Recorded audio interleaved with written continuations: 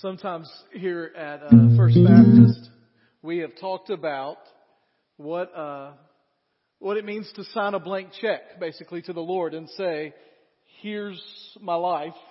Whatever you want, I'm signing it over to you. I can't imagine much more of a blank check than moving 7 kids to Tanzania.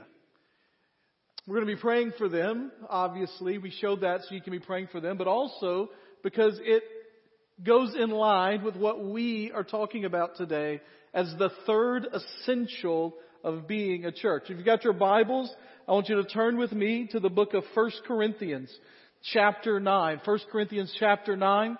We're continuing our series on the essentials of the Christian faith. And it's important to know what we're aiming for as a church, what it is that we are about.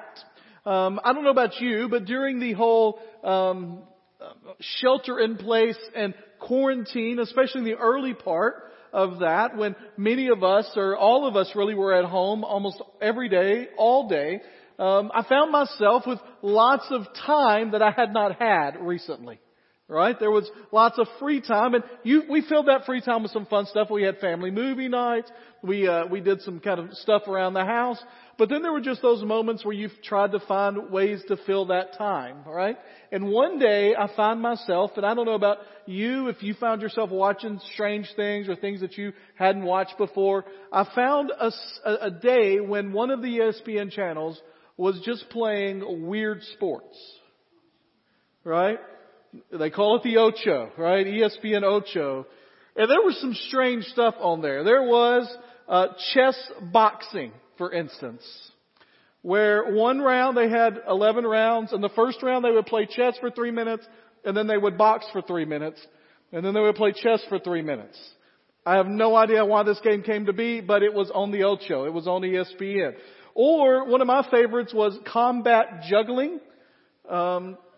And its counterpart where they had professional dodgeballers against professional jugglers, and your goal was to be the last juggler standing while still juggling. Or the Norwegian death diving, where the goal was to get as close to a belly flop off of a 10-meter platform as possible without actually doing that because you could die. And so it made for an interesting thing, all right? Y'all are not as impressed with this as I thought you would be. That's okay.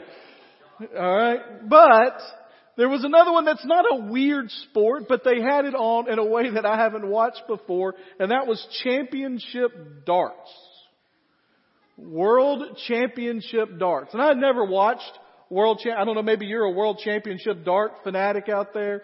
I'm not. Apparently some of these people are famous in other parts of the world. The guy in the green shirt, apparently, I don't know his name, but people know his name. He's a famous, what do you call, dartitian? What do you call those people? I don't know. Dart throwers, right? And here's what was fascinating about this game in particular was I didn't realize how much math was involved in it.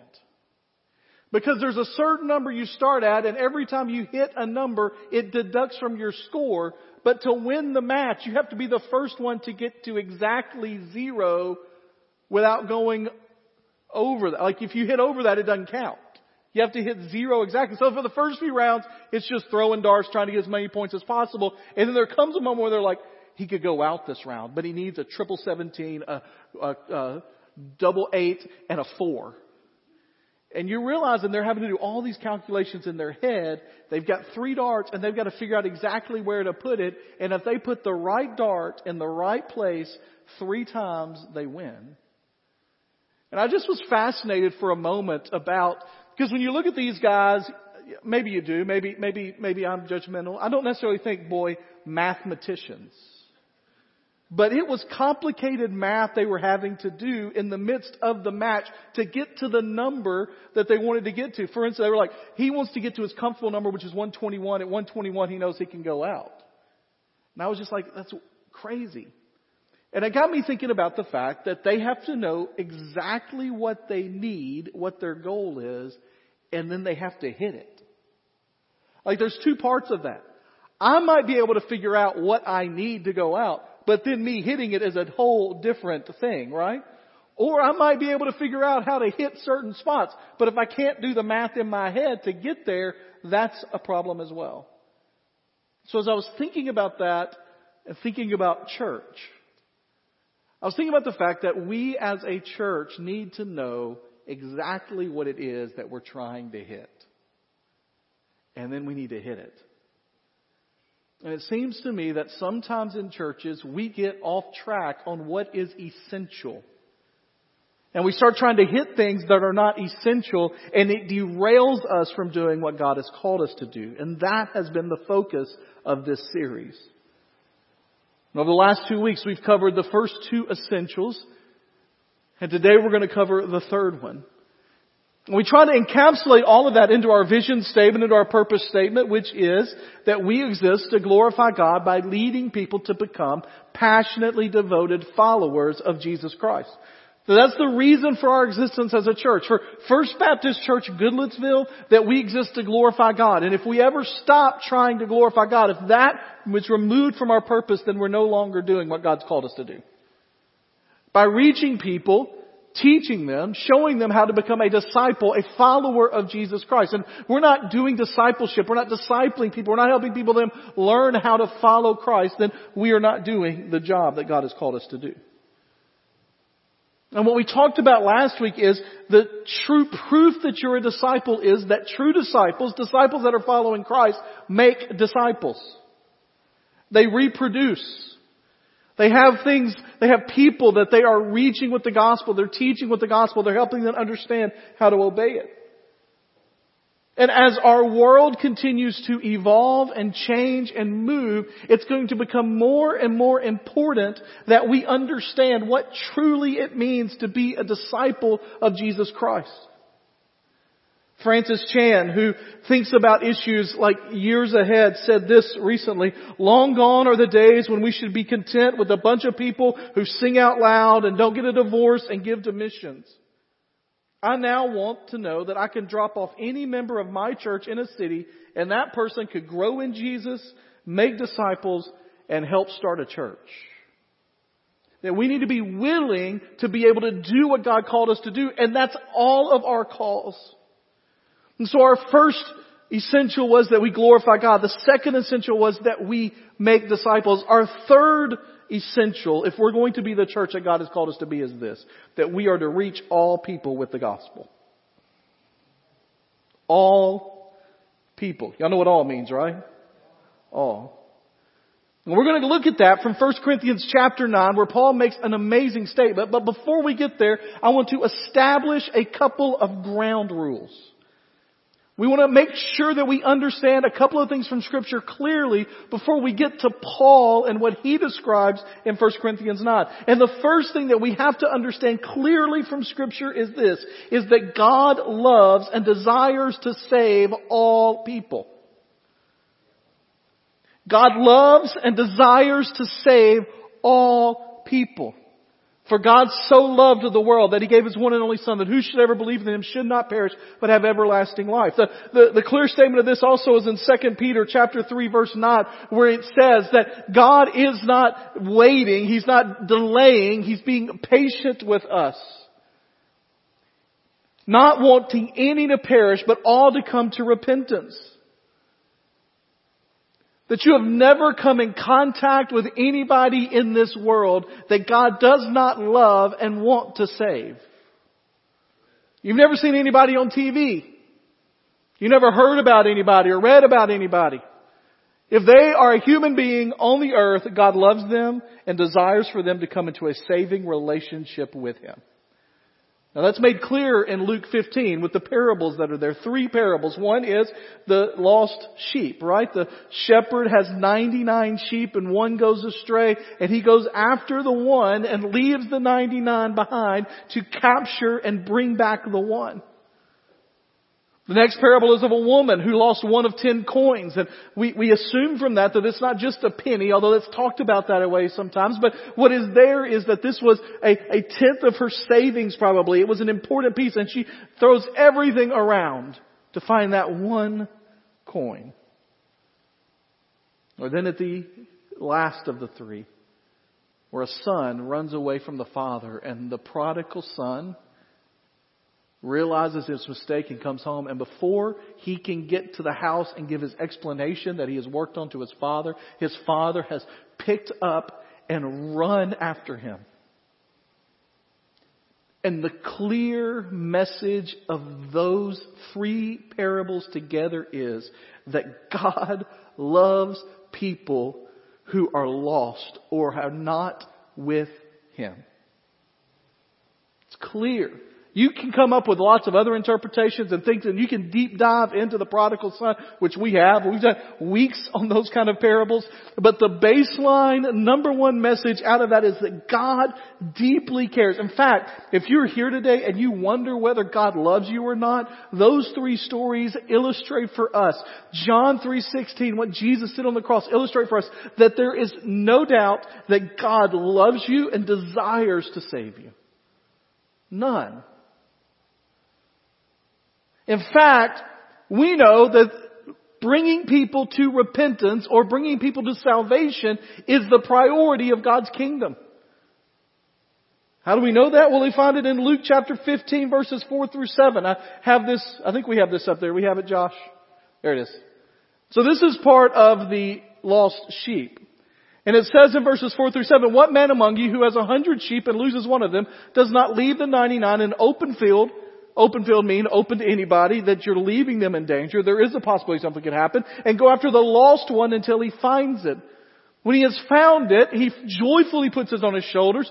Coming home, he calls his friends and neighbors together and saying, rejoice with me because I have found my lost sheep.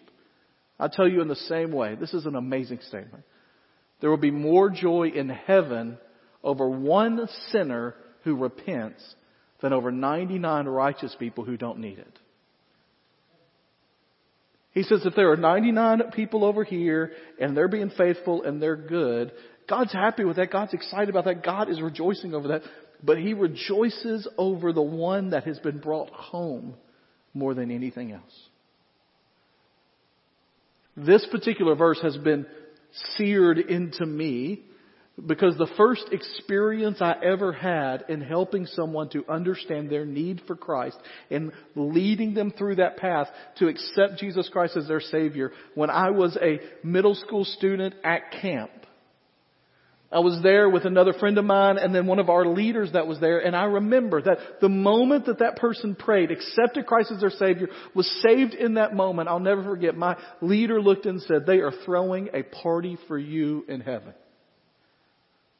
And I just remember that being seared in and thinking about it. So that's the first thing we want to establish for sure, right? That God loves and wants to save all people. Here's the second thing that we need to establish before we get to Paul in 1 Corinthians chapter 9, and that is this. We are God's plan. God wants to save all people. He chose us as His plan. Now, He has already given the provision in Jesus Christ. And so you say, well, I thought Jesus was the plan. Jesus is the plan. And now what it means is you and I letting people know that Jesus has already made provision and it is free and available to those who would accept Him as their Savior. That is our job. It's made clear in 2 Corinthians chapter 5 verse 20. It says we are His ambassadors. And then it says this. God is making His appeal through us. I think one of the things that we as Christians have lost in our day, and maybe, you talk about it in our day, maybe it's always been like this, but it just feels like we have lost a sense of the reality that every day in our lives, we are the ones through whom God is making His appeal. And it depends on what kind of appeal is out there in the world for people to see is based upon how we are acting towards them. It doesn't say, hey, if you would like to be part of this program, come sign up for it.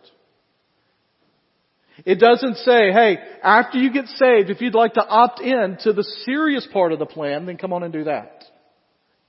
Paul says to the Corinthians, listen, we are His ambassadors. We are His representatives. We are the ones that are bringing the message of Christ to the nations. We are His plans. He is making His appeal through us. And so here's the truth. If it is true that God loves and desires to save all people and that we are God's plan, then we need to do whatever it takes to reach all people. Amen? That didn't sound like you believe that. Amen? That is the mission of our church, but if it's the mission of our church, it's the mission of the individuals within the church. Which leads us to 1 Corinthians chapter 9, starting in verse 19.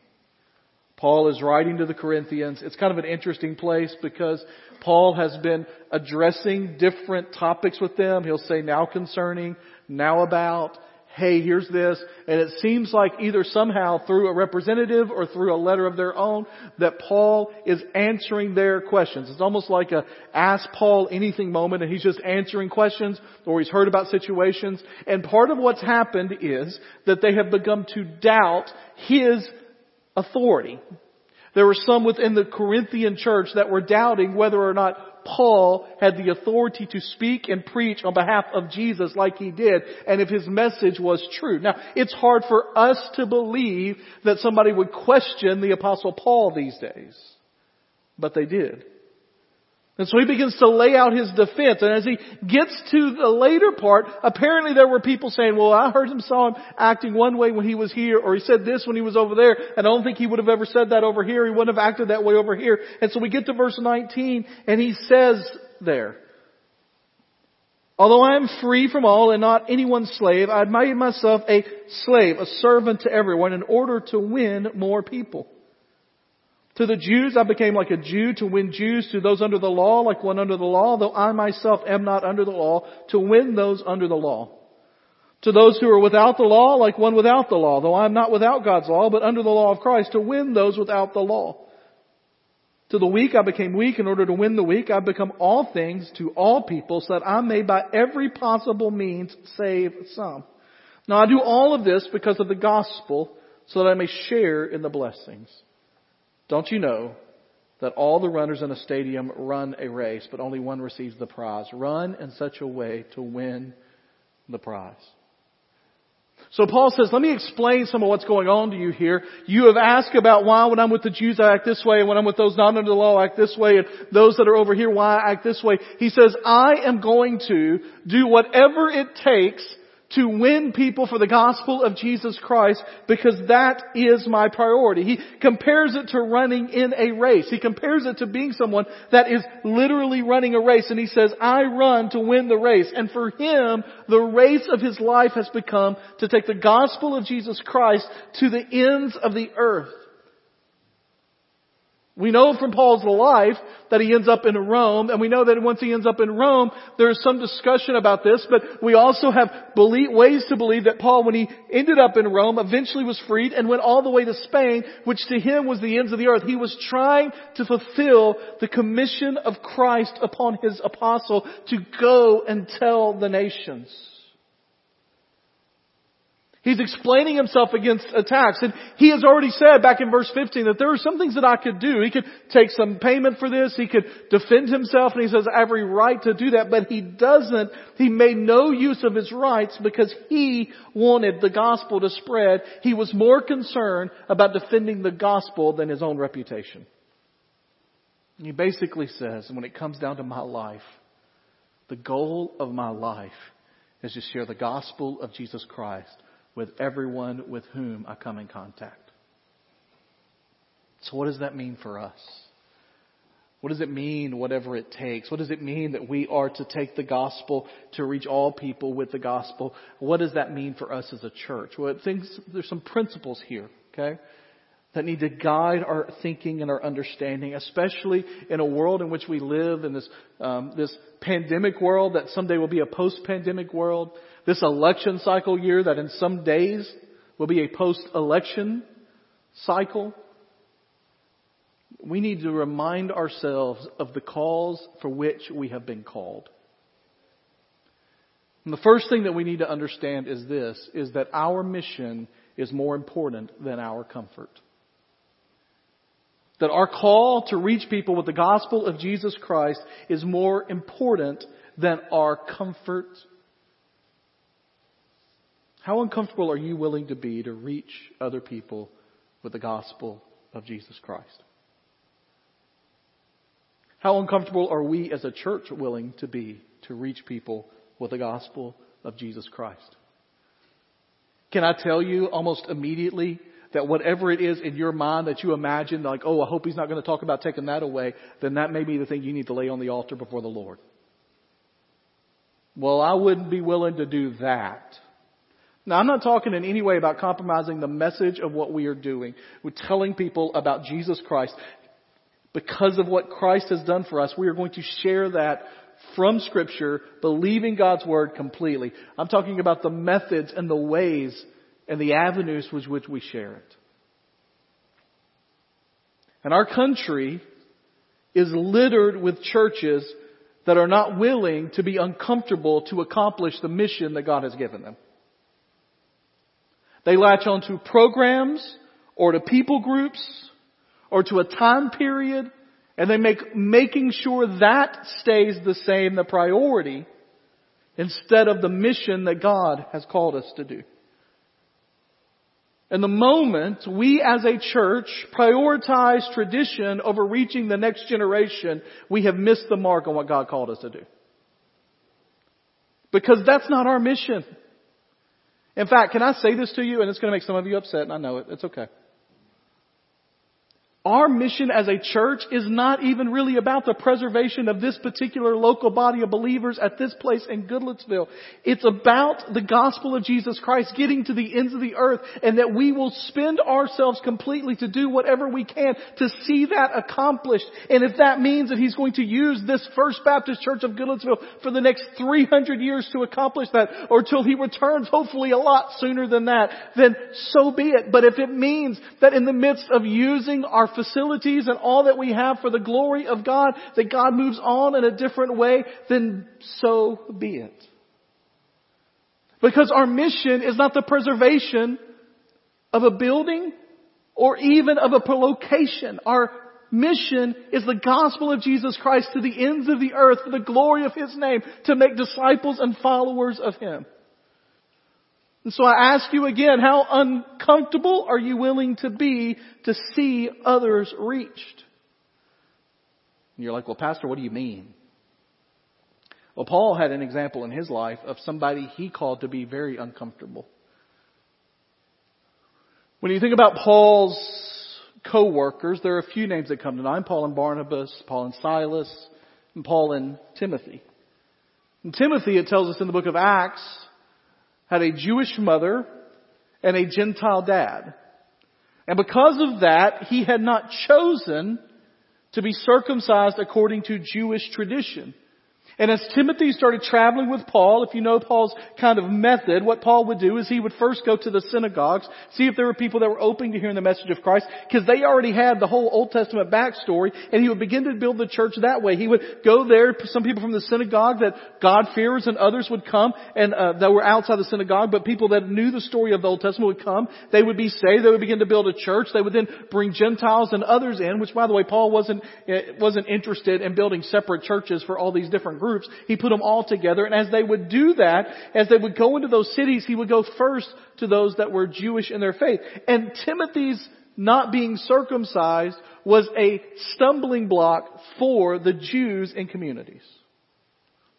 And so Paul says, basically, the gospel says I don't have to do this, that it doesn't bring salvation to you. But he encouraged and had Timothy, grown male, circumcised for the cause of the gospel. Can you imagine Timothy hearing some of the things that we complain about being uncomfortable with when it comes to the cause of Christ? And some people say, so what are you talking about, preacher? What are you talking about? Are you talking about getting seeker friendly and seeker sensitive? And people act like that there's a distinction between discipleship and evangelism or reaching people with the gospel. What about depth? Are you saying that we're going to be a mile wide and an inch deep? No. The Bible never claims that you have two mutually exclusive ideas of deep discipleship and shallow evangelism. President of the Southern Baptist Convention, J.D. Greear, says, believers who grow deep without growing wide are probably not as deep as they think they are. Because growing deep in our understanding of the gospel will always make us reach wide with telling people about Jesus. And so as we dive deep into the Word of God, we realize that our mission is that we are to reach people with the gospel no matter how uncomfortable that makes us. The second implication for us as a church, and we see this in Paul's writing here, is not only do we be uncomfortable, Paul said, it wasn't comfortable for Paul to live in certain ways or talk or act or be in certain environments, but he said, I do that for the cause of the gospel. The second thing is that we need to realize that our mission is to all people. As we talk about almost every week, it seems, all means all. All kinds of people, socioeconomic classes, walks of life, ethnicities. People with different belief systems than us. They are all loved and cared for by God. The Great Commission that we talked about last week said that we are to go to Panta ta ethne. And if you break that Greek word apart to all nations, it literally means to every single group of people. When you get to the book of Revelation that shows us what is to come, it says, and they gathered around the throne from every tribe, every nation, every tongue. It means every possible group of people on the face of the earth had a representative at the throne of God singing praises to His name. And it is our responsibility to do everything we can to take the gospel to all people and to be a representative of God's people and God's kingdom on this earth. Notice the things that Paul says here about. They're all cultural elements. To Jews I became Jews. To those without the law, I became those without the law. To the weak, in order to become weak. He is saying that every possible group of people, every possible cultural barrier that could be there, that I wanted to break those barriers down and I wanted to share with them the gospel of Jesus Christ, which has no cultural barriers. We were to break down the barriers of ethnicity, of economics, of political stuff. I don't have a clue what's going to happen Tuesday. There are polls out there and all that. Can I tell you something? Whatever happens Tuesday, it does not change one bit what the mission of this church is. It doesn't. And my biggest concern in this election, honestly, is not what happens in the political sphere, but what could happen in the church, because people have allowed politics to influence the church way more than the church has influenced politics. God didn't die for one set of the voting public. All means all. And after Tuesday, whatever happens in our nation, can I tell you, we are still a church that is committed to glorifying God and making disciples and seeing all people come to faith in Jesus Christ. And what I don't want to do for sure is in any way to erect a barrier to someone coming to the gospel of Jesus Christ because of my American political thoughts. Our mission is to all people. It's short-sighted for us just to think about what happens in America because God called us to think about more than that. Acts 1:8, a verse that we talk about around this church, that we use in this church, that we try to live out in this church. Where He says, you will be my witnesses in Jerusalem, Judea, Samaria, to the ends of the earth. To the people right around you, to the people that are a lot like you, to the people right around you that are different than you, to the areas that are different than what you know in your neck of the woods, to the United States and around the world. Our mission is to take the gospel to all people. And then here's the third thing. Our mission is the responsibility of all of us. Every single one of us is called to this mission. Now that may be in your neighborhood, it may be next door, or you may be like the McDonald family and you've said to God, God, I can't do that. My favorite part of that whole thing was when it says that he immediately after residency said, God's called us to be an international missionary, and I told God I'm not a missionary, thanks, basically. And they're telling that in the midst of a story where God has brought them to the point where God basically says, yes, you are. And so it may be in your job, right where you are, in your neighborhood, right where you are. But I need you and you need to be open to the possibility that it may not be. Because again, our comfort is not more important than our mission. Here's some things I absolutely know for sure if you are a believer in Jesus Christ, if you are a follower of Jesus Christ. Paul says, it's my job to run this race, to take it, to do what God's called me to do. And here's what I know for sure. If you are a follower of Jesus Christ, God wants to use you for the spread of His kingdom for people to be saved. You. Yes, He wants to use this church. Yes, He wants to use the preaching ministry of this church, the music ministry of this church. He wants to use the Sunday school ministry of this church. But He wants to use you. That isn't y'all, that's you. Individually. And He has placed people in your life, or if you're open to being what He wants to use you for, He will place people in your life that need to hear the gospel of Jesus Christ. That you are specifically built to share the gospel with. I know that for sure. Second thing I know for sure is that the Holy Spirit lives inside of you if you're a follower of Jesus Christ and will give you the power to do what He's called you to do. And so this isn't a go it alone. This isn't a, hey, we're going to figure this out. I got to figure it all out on my own. You trust the Spirit in the midst of that. Too many of us just accept the fact, well, I'm not good at that, or I can never answer those kind of questions, or I can never be good at that. And again, God has crafted you specifically, knowing exactly who you are, and put you in situations where people need to hear the gospel of Jesus Christ. His Spirit is living inside you. He is empowering you, and it is your responsibility to do what God's called you to do. And here's the third thing I know. I know that God wants to use you if you're a follower of Christ. I know that the Holy Spirit fills you to give you the power to do it. And this is what I know for sure. Jesus is worth it. Absolutely worth it.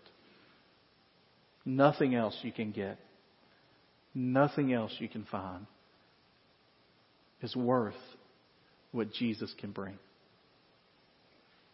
Over the last few years, there's this growing sense, I think, within our nation, within our world, within our churches, of something that has been true since Genesis chapter 3.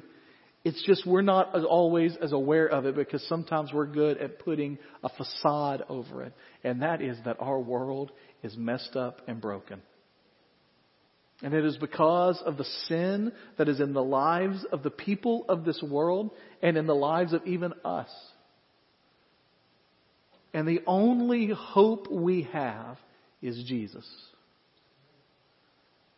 And I don't mean that as some kind of pie in the sky, kind of some kind of just theory. I mean in the practicality of who we are, the salvation of Jesus Christ, and living according to the principles that He taught us is the only hope we have in this world. And my prayer is that we as a church would not only know the score we need, the mark that we need to hit, but that we would hit it. Not only that we know that our lives are to be focused on telling people of Christ and that everything else is secondary. On glorifying God as a church, on making disciples that make disciples that tell people about Jesus, but that we would then hit the mark. By the way, you know what's interesting when you make that whole dart comparison? When darts, they didn't have darts in biblical days, but the idea behind the concept of sin in much of the Bible is an archer who is missing his mark. And in our lives, we must examine at all times whether or not we know the score that we're trying to get. We know what God has called us to do, to glorify Him, to make disciples, and to reach all people with the gospel. And then we have to ask the question, am I hitting it? And my prayer is that this church will do everything it takes, whatever it takes, to reach people with the gospel. Let's pray together. And as you bow your heads, as you close your eyes, I want to ask two questions today to two different groups of people. And the first question I want to ask is to those that may be here today and you're unsure whether or not you've accepted Jesus Christ as your Savior. You're unsure whether or not you have a relationship with Him or you have been saved. And I just want to ask you, what's holding you back? Whether you're here in person Whether you're watching online, what's holding you back? Are there questions that you need answered? If so, where will you find those answers? I'd be willing to talk to you, have a conversation with you. Are there things that you worry about? Well, what would alleviate those worries? I can just tell you that I firmly believe with every fiber of my being, the only reason I have hope at all in this world is because of Jesus Christ and His death on the cross for me and my salvation that comes from Him. So I want to ask you today, if you've never accepted Jesus Christ as your Savior, would you be willing to think about that? Or would you be willing to do that today? In just a moment, as we get ready to conclude this part, before we sing, I'm going to say a prayer that if you've never accepted Jesus Christ as your Savior, I'm going to encourage you to do, whether you're here in person, you're online, I'm going to encourage you to do that. And to say it after me. And the prayer itself is not something magic. It's not a magical formula. It's the heart behind it. It's the will behind it. The desire behind it. It's just a simple prayer that admits that you need Jesus and you ask Him to come and save you. So I'm going to do that prayer in just a moment. But before that, I want to ask a question of a second group of people, and that's those of you here that are followers of Jesus Christ. In the last few years, we've done a couple of programs. We've done the Who's Your One program and Invite Your One, and we've asked you to think about people. And so here's the thing that I just want you to think about. Who's the one person that comes to mind almost immediately when you hear somebody in my life needs Jesus? Who's that person? Maybe you've got that written down somewhere. Maybe you've been praying for them. I want you today, in just a moment as I pray, that you're going to pray that God will give you the opportunity this week to have a gospel conversation with them. If you've got questions about how to do that, I'll be glad to talk with you or email with you. Be glad to do that. But I want you to think about it. I want you to pray God to give you an opportunity, and I want you to take action this week to share the gospel with someone.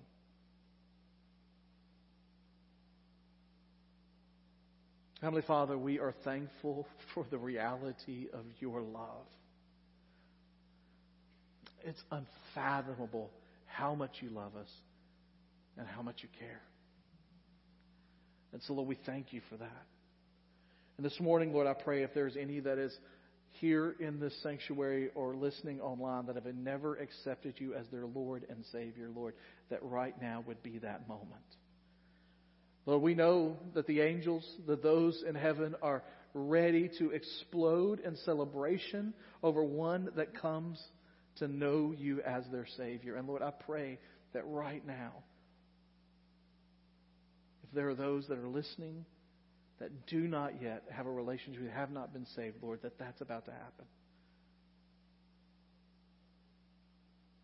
That they would pray this prayer to you in this moment, saying, Heavenly Father, I admit that I am someone who has not chosen to do what is always right, that I have sinned. And that because of that, without you, I have no hope. But Lord, I'm thankful that you sent your Son Jesus to die for my sins, and He rose again from the grave after a perfect life. And Lord, today I'm asking you to save me. Save me, Lord Jesus. Save me.